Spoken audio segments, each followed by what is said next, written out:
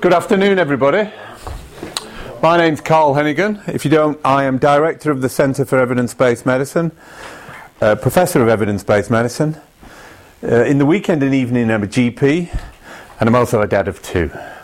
I'm going to talk to you about and take you on a journey around the idea of real-world critical appraisal and evidence-based medicine. Hi, Annette. Many of you today have been on your start of Introduction to EBM on the MSc course. And David will be talking to you and Kamal about the Introduction to EBM and some of the issues about critical appraisal, study design and so forth. But what I'm really interested in is the panacea.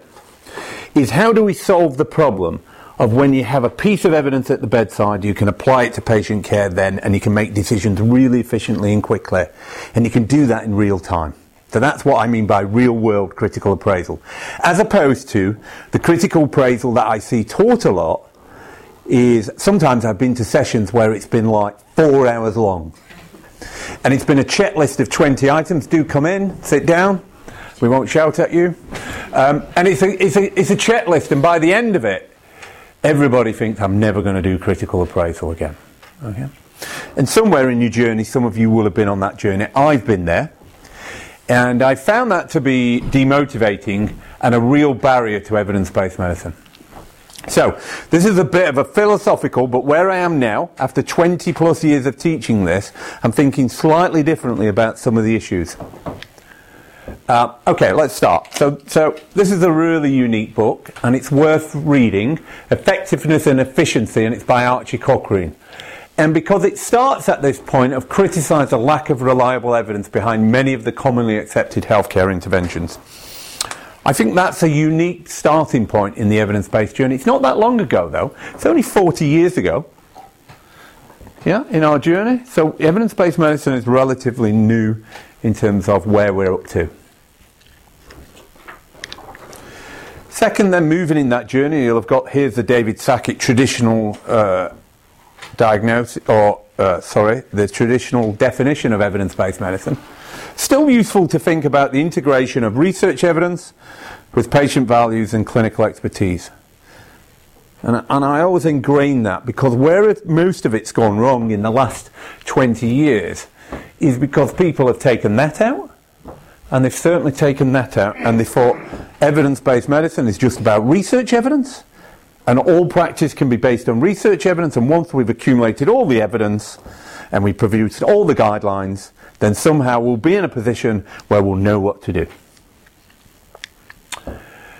And thinking about where you are, so in terms of the steps in EBM, you're asked to learn to ask questions efficiently, you've been doing that today, and search for evidence effectively. And you need to be really skillful at this. So that's the first thing. It is a skill. What defines if anybody who's any good at a skill is whether they practice it or not, and when they do it regularly. So a lot of people say to me, well, how do you know where to look? And I go, well, once you've been practicing a lot, you'll get the feeling for it and you'll be really skillful at it. But once you find some evidence, the problem is, and this is an editorial by Doug Altman in 1994, that set out one of the problems with evidence is there are huge shortcomings in a lot of the evidence. What would be ideal is you would ask a question, you'd find some evidence, and it was so well done, it was only indexed in PubMed, and then you'd be able to use it because you'd believe it. But that's not true, is it? And so there are huge shortcomings in lots of the evidence. And one of the things is he published this in 1994, and he said what we need is less evidence, but more higher quality evidence, but better evidence. And it's interesting then, do come in, that's all right, nice to see you. We've got presents as well, have we? Wow, that's never happened to me before, people brought presents. He said, well look, 1994, look what's happened. So actually, there has been a threefold increase in the number of randomised controlled trials in that time. So lots of better, higher quality evidence. However, when you look at observational research, it's a similar trajectory. You go from 100,000 to nearly 400,000 observational studies. Well, that's not better quality if you're thinking about therapy. And when you look at Medline overall, you've gone from 450,000 to about 1.2 million in current numbers. So the first thing is, it is really easy to get published, because a lot of us are publishing a lot of stuff on a daily basis. So when you think of all that, even if you just go back to the 32,000 trials on average, yeah, bear with me, and if you say, let's say on average they have no effect, okay, and it's a normal distribution. Now when I'm in a room of researchers now, they go, what do you mean no effect? My research always makes a difference to patient care. But if you say it had no effect and it was a normal distribution, then you should expect about 800 trials a year to impact on clinical practice, because 2.5% of it would be positive, 2.5% be negative, and all this stuff in the middle would be sort of non-significant, wouldn't it? It balanced itself out. Well, if we could produce a society that produced 800 new trials a year that impacted on clinical practice, within about 4 or 5 years, we'd be revolutionary in our approach to medicine. Things would be changing. That would be about 2 to 3 changes on a daily basis. And we'd be in a position where you'd have to stay up to date so often, because you'd be like, I've got a better way of doing something. But everybody in the room who's allied to clinical care would suddenly be thinking, but that's not what happens. When you actually ask people, like in clinical settings, they generally notice they do about 4 or 5 things differently in a year, and 4 of them are probably harmful and maybe 1 thing from beneficial. And in fact, when you talk to researchers, you would expect with all what we do, there'd be a skew this way to say actually more of it should be beneficial at the outset, because we design research really well, we are funded at the outset, and so surely then we should be able to say what's the number we expect to see impact on clinical practice. It should be more than 800 a year, but it certainly isn't. Now, always when you ask a question like that, somebody is out there, is if you go backwards in time, somebody out there will have done something before. And this is a study that compared new treatments compared to established treatments in randomised trials. They said, how often do we find new things make a difference to CHIC care? And in effect, they say new treatments are only slightly superior to established treatments when tested in RCTs. And this has stayed stable over time. Over the last 50 years, there's been no incremental improvements in the ability to show that we make a difference to patient care. So if you think about it slightly more, then the number is about 1,000 to 1,500 trials should impact on clinical practice, which is a huge number when you think about it. That means we're in a position to really radically change healthcare, and healthcare systems every day should be going, right, what we're doing different today. But we all know that's not the case.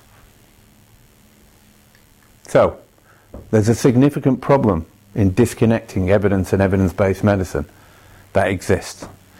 And one of the key things is, why does that occur? Where does that come from? And why does so little of that research translate into practice? It's a really interesting phenomenon. What's going wrong? Or if it's all perfect research, why are we not translating that into effective care on a daily basis? It's a really interesting point. Now, traditionally when we've looked at the 3 main problems, we think of it this way. There's a problem with external validity. The results of the trial just do not apply to the populations we see in practice. Somehow all that research is in different populations. The second issue is to say there's internal validity, so there's something wrong with the structure and how the methods are applied, and although they're positive, there must be huge shortcomings in the methods. Easily fixable, but must be there. Or the third thing is to say, okay, we know there are outcomes, but they may be positive, but maybe they're just not significant to improve patient care, and that's called clinical significance. So although they're statistically significant, they may not be clinically significant. Okay? So, when I have problems like this, I tend to do a lot, is I go backwards in time. And I go and look and read papers about what other people have thought about this. And this is David Sackett, who, when I first came to Oxford in 1993, was first director of the centre here, and I worked with him until he died a few years ago. But he wrote this paper, which I found fascinating paper, is there's only one formula that you're ever likely to need in the whole of evidence-based medicine, really, to understand what's going on. And in that formula he said it's really easy, and I look at it and I thought, the formula is ridiculously simple and looks like this. I have to say I find that not ridiculously simple, and so when I see things like that. So he said the confidence in the benefits and harms of a treatment are directly proportional to signal, inversely proportional to the noise, and are a factor of the square root of the sample size. I don't find that simple. Anybody find that simple? No. I'm a simple person, okay? I like to simplify things in my mind, so I played around with it. So what we're saying is the confidence in the balance of the benefits to harm are equal to the effect size, are inversely proportional to the bias, and that's where I got to. And then I develop it some more, and I end up with a very simple equation about how you might first start to think about research. Okay? You have to have a simple reference, because what happens is when you put in all this critical appraisal and everything to work, you have to have a visual way of thinking what's going on. So if you find some patient benefit, if you want more patient benefit, it's directly related to the size of the outcome, isn't it? The bigger the outcome, the more benefit. Everybody happy with that? But it's inversely proportional to the bias. The more bias, the less patient benefit. Happy with that? And then it's proportional to the optimal information size. That's why you do systematic reviews, isn't it? It's not about the data size, the more data you have, because you get to a point where you've got enough data and you can stop. Some people would like to say patient benefit equals big data. But actually it's not. So when you're thinking about patient benefit and you're doing a systematic review, if you have a randomized controlled trial in front of you, you're thinking in your mind, do I have enough information? Okay? So patient benefit is only directly relevant when you've got the right amount of information in front of you. So that allows you to think, if you can take that on board, you can start to think a bit simpler when you see a piece of information, a piece of evidence. You can start to ask some simple questions. And I want to take you through that journey. You think about the outcome. To what extent is this outcome important? You would want to optimize that outcome, you want to minimize the biases, and you want to achieve the optimal information size. That's what you really want to do in a really simple way. Okay. So, when I think about this, to me, I've decided that when I look at pieces of research, I actually start about, when I'm asked about confidence in the results and patient benefit, I start with the outcome. Doesn't matter how many times I've done this, I try to force myself to look at the biases, but I can never do it because it's too dull and it's too boring. The immediate thing I do is I say, to what extent does this outcome make a difference to my patient? Doesn't matter what piece of information, whether I'm looking at an abstract. You notice what you do next time you look at a piece of research. The first thing you do is you go, oh, what does the outcome say? You do not say, let me look at the method of allocation concealment. Right? But you could do, I'm okay, you can do, but I'll explain how I think we go about it. So, and the reason is, I'm going to come to, if the answer is no, you might consider stopping immediately. And I'll come back to this. Right? So that's the first thing. You've got a mindset now of a very simple equation that patient benefit is proportionate to the outcome, inversely proportional to the biases, and you need to achieve the optimal information size. You've got a very simple way of looking at all of research, and you can plug that in and go, right, I'm going to apply that. Okay. So, when I think about when people are engaged with questions and I'm starting to teach and I go somewhere, I often want groups of people to think, does this make a difference? Alright, so you've got about 30 seconds now. The person next to you, you're going to ask them and go, everybody's going to have to either say, do vitamins increase or decrease mortality? You've got one of three answers. Yes, no, or don't know. And I'm going to give you 30 seconds to talk to the person next to you and just decide what your answer is going to be. And everybody's got to have a vote. 30 seconds. Okay. Now, who in your pairs, who said yes? How many yeses in the room? Okay, so we've got one. I have a question. It's increase or decrease? Okay. Yes. All right, okay. Well spotted. Okay. So when you voted yes, what did you do? Who voted no? Who said don't know? Ah, you see. Right. So every answer's right in this one. Yes. Well, actually, it's interesting when you look at the evidence. It increases mortality. That is, patients consuming antioxidants were 1.03 times as likely to die as with the control, so slightly more. But if you'd have said no, when all of the trials were combined, antioxidants may or may not have increased mortality depending on which statistical combination method was employed. And if you'd have said don't know, you were thinking the increased risk of mortality was associated with beta-carotene, possibly vitamin E and vitamin A, but was not associated with the use of vitamin C or selenium. Okay, so it's really interesting, isn't it? When we talk about effect sizes, we're much more engaged in thought processes. We're interested in the effect size. If I'd have asked you to say, let's judge whether this is allocation concealment or not, you might have gone, oh, this is really interesting. But we start from this premise. Okay? Right, question 2. You've got 30 seconds again. You can answer this one. All right? All right?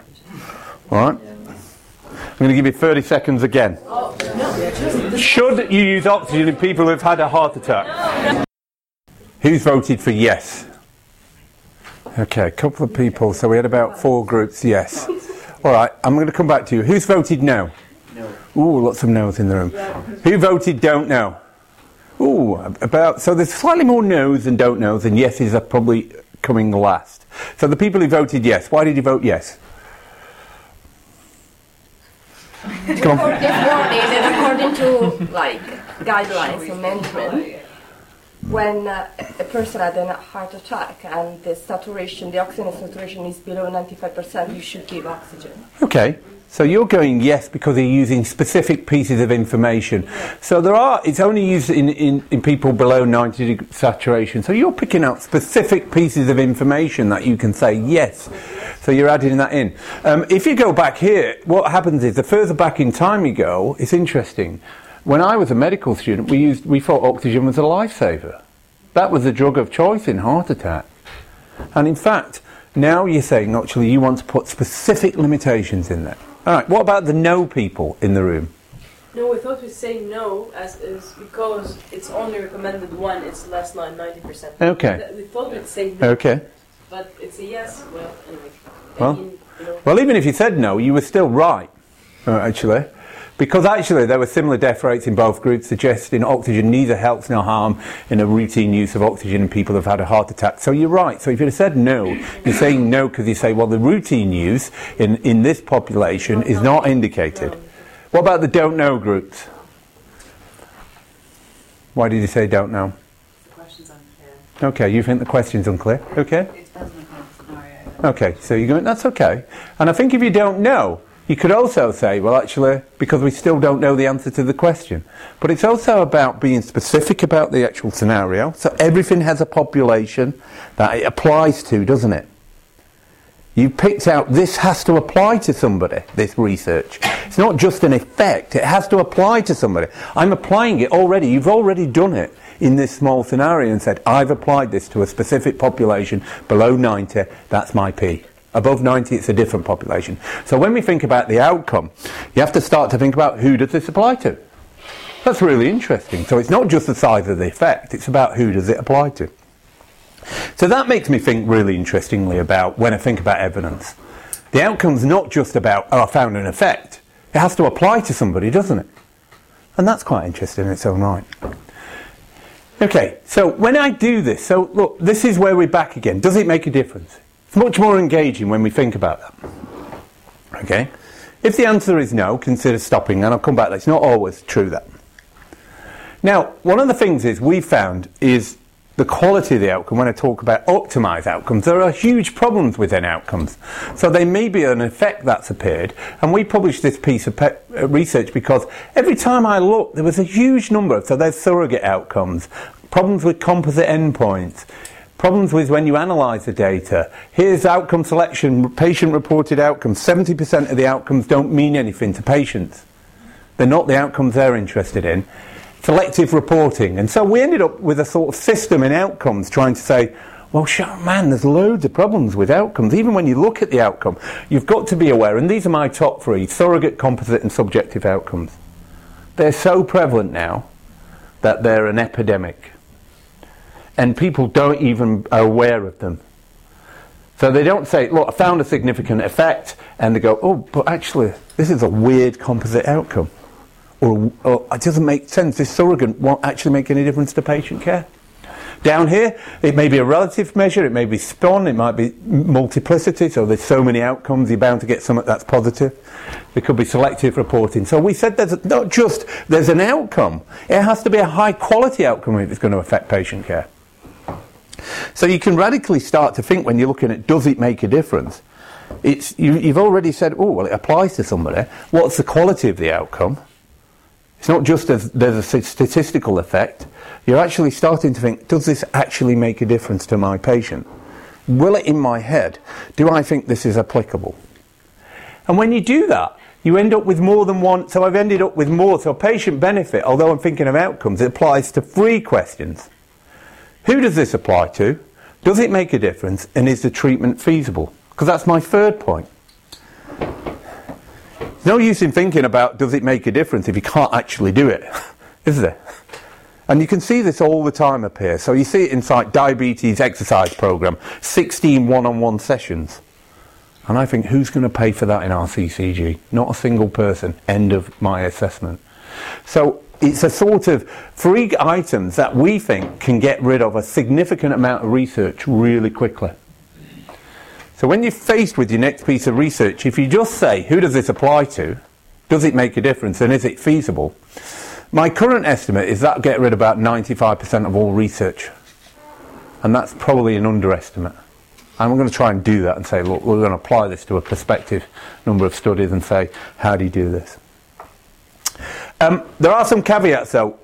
If the answer is no, consider stopping. There are times when you get an answer that's no, and you shouldn't stop. It may be something where it doesn't make a difference to patient care, but you're actually doing it still. And that might be an example of too much medicine. You're doing something, and we just looked at one recently, and I've wrote a piece about it, which was monitoring in type 2 diabetes, self-monitoring in type 2 diabetes. Doesn't make a difference to patient care, but we're still doing it. That's odd. The second is sometimes you miss an important outcome. So you might have a treatment which is potentially less risky, less invasive, but you're looking at mortality is no different. So a good example of that might be new oral anticoagulants. They're no better than warfarin, but actually there's a patient-relevant outcome that might be of interest, which is they don't require monitoring. So you've missed an important patient outcome. So you often have to say, still a check. Okay? So that's what I do when I see a piece of evidence. And I get rid of a load of swathe of evidence really quickly. And you can't quite see this at the back, but I'm going to publish this. And actually, it plugs in to the PICO. So there's the population, there's the outcome, there's the comparator, and there's the intervention. So it plugs into your PICO that you've been taught. So it fits really well with that. So the first question is, when you get your population is, you know the population you've asked a question is, the first question you ask of the evidence in front of you is, does this evidence apply to the same patients I've got in front of me? Okay? The second question is, does this outcome make a difference?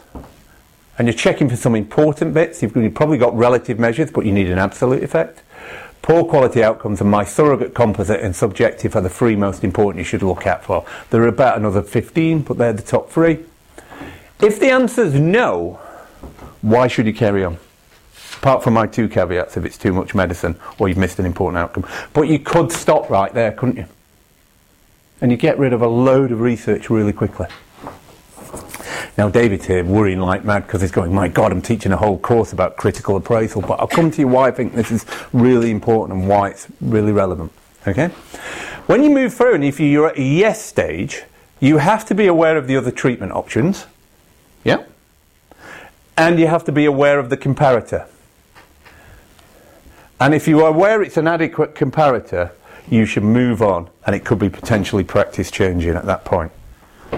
If you're happy that it's... So the reason you need to know about the alternatives is often you might be seeing one antidepressant to placebo, and that's where the NNT plugs in. If you're aware of the other treatment effects that are already in place, you might be able to say, well, this looks like an important benefit, but actually it's far worse than what we're already doing. Now, why is this important? Wherever I go into a room, and I go into a room of junior doctors, I say, tell me about the last treatment you used. And they'll go, okay. I say, Tell me, does it make a difference to my patient? And nobody can answer this question. Most clinicians in their practice don't understand what treatments they're using and how much difference they make. And can they quantify that to the patient? Because we should be automatically able to do that, shouldn't we? We should all be able to say, if I take 100 patients like you and I give you this treatment, this is how many will benefit and this is how many will be harmed. Does it make a difference? So you can revolutionise your approach in the way you teach this stuff and think about it. If you say, okay, let me just think, does this really make a difference? And it's not just a function of the effect size, as I've shown you. And you move through this flow. Now, what's interesting about this flow is what I'm saying is, and after 20 years of teaching it, this was never in the... Ask a clinical question, acquire some evidence. There's a drop-off there, isn't there? Because you ask lots of questions, but you can only acquire the evidence for some of them. We just can't physically. There's not enough time in the day for me to find evidence for all the questions I have when I'm in clinical practice. But when I acquire the best evidence, I can very quickly do these 3 things in probably 60 seconds. I can do it mainly from the abstract. I might have some knowledge gap where I'm like, oh my God, I'm not aware of what we're currently doing in practice and what the effect size is, but that's a limitation of my clinical practice. But this step is relatively easy. And that means less should get through to the quality appraisal. Because by the time you're doing this, you're thinking about stuff that really matters. Do I believe this effect size?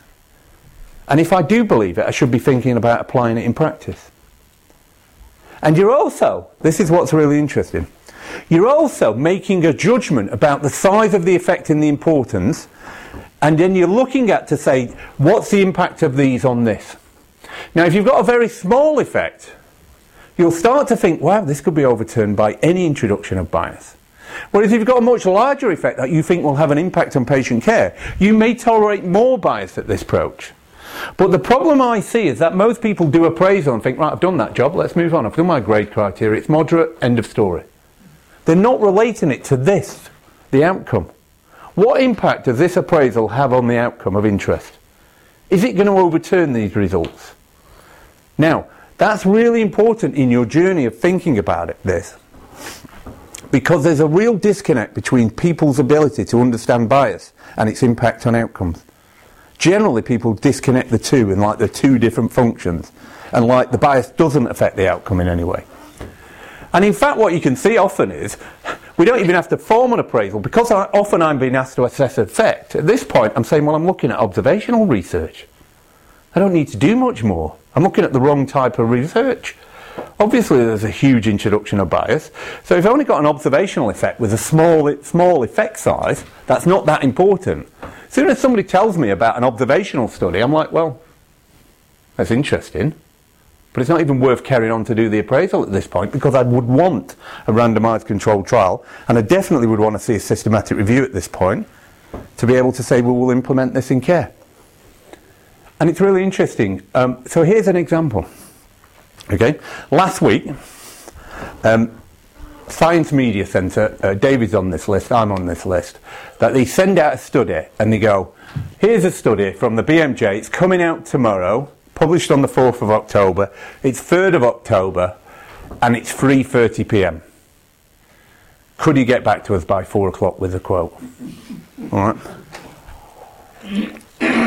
And I need a cup of tea, because I've just come from one meeting and I'm like, oh my God, and it's going to take me 5 minutes to open up my computer and get booted up. So literally, if I boil it down, I've got about 10 minutes to give a quote and think about this study. Okay? And this study is about availability of evidence of benefits, overall survival and quality of life of cancer. And so I go, oh, this is stuff I'm really interested in. I could bypass it now, plug in a critical appraisal, spend 3 hours and try and write something, but actually, realistically, I've got about 8 minutes to 10 minutes. So what do? I plug in my formula. And basically, plugging in my formula, I think about the outcome. I did write one thing about the bias, but I started with the outcome. What does this outcome mean? And when you go to The Guardian, and pick up The Guardian from last week, you'll see that I said, Professor of Evidence-Based Medicine at University of Oxford described the lack of drug improvement with regard to survival as disappointing. It's hard to understand why half the drugs were approved in the first place if they provide no clinically meaningful benefit, he said. And basically, I've just shown you that in terms of cancer drugs, you could get rid of 50% of drugs immediately by just saying, do they make a difference? What's the outcome? And so you can plug in a system where you go, oh, I could get rid of half of all cancer research just like that when I'm reading it. But what tends to happen is we think it's really technically difficult to engage with research, and so we don't bother. But you could actually start to understand, you can read this stuff really quickly, and you can plug in something. You could have started with the biases. I didn't put another quote about the biases, the lack of robust studies, but nobody enjoyed that. Nobody picks it up. They prefer the outcome, so just as we do. So journalists prefer outcomes, public prefer outcomes, we prefer outcomes, and that's what really switches us on. And when you think about outcomes, most of the things we see are very small, statistical, tiny effects. And so again, there are smart people who out there who've wrote about this. And this is John Ioannidis' work, who says basically when you're assessing tiny effects, or public health, are more common in the literature, cautious interpretation is warranted, since most of these effects could be eliminated with even minimal biases and their importance is uncertain. So once you understand the size of the effect you're working with, and if it's particularly tiny, which is highly prevalent at the moment, you understand that if you detect any biases, which is what you'll learn about, you start to think, hold on a minute, this is going to overturn this effect size really quickly. So often you might not need to do an exhaustive appraisal to go, oh my gosh, we've just introduced some biases, I'm already worried. And what you're trying to do when you're doing that critical appraisal is to see what's the impact of this bias in overturning that effect size. That's what's really interesting about a system where you can do it really rapidly. Thank you very much.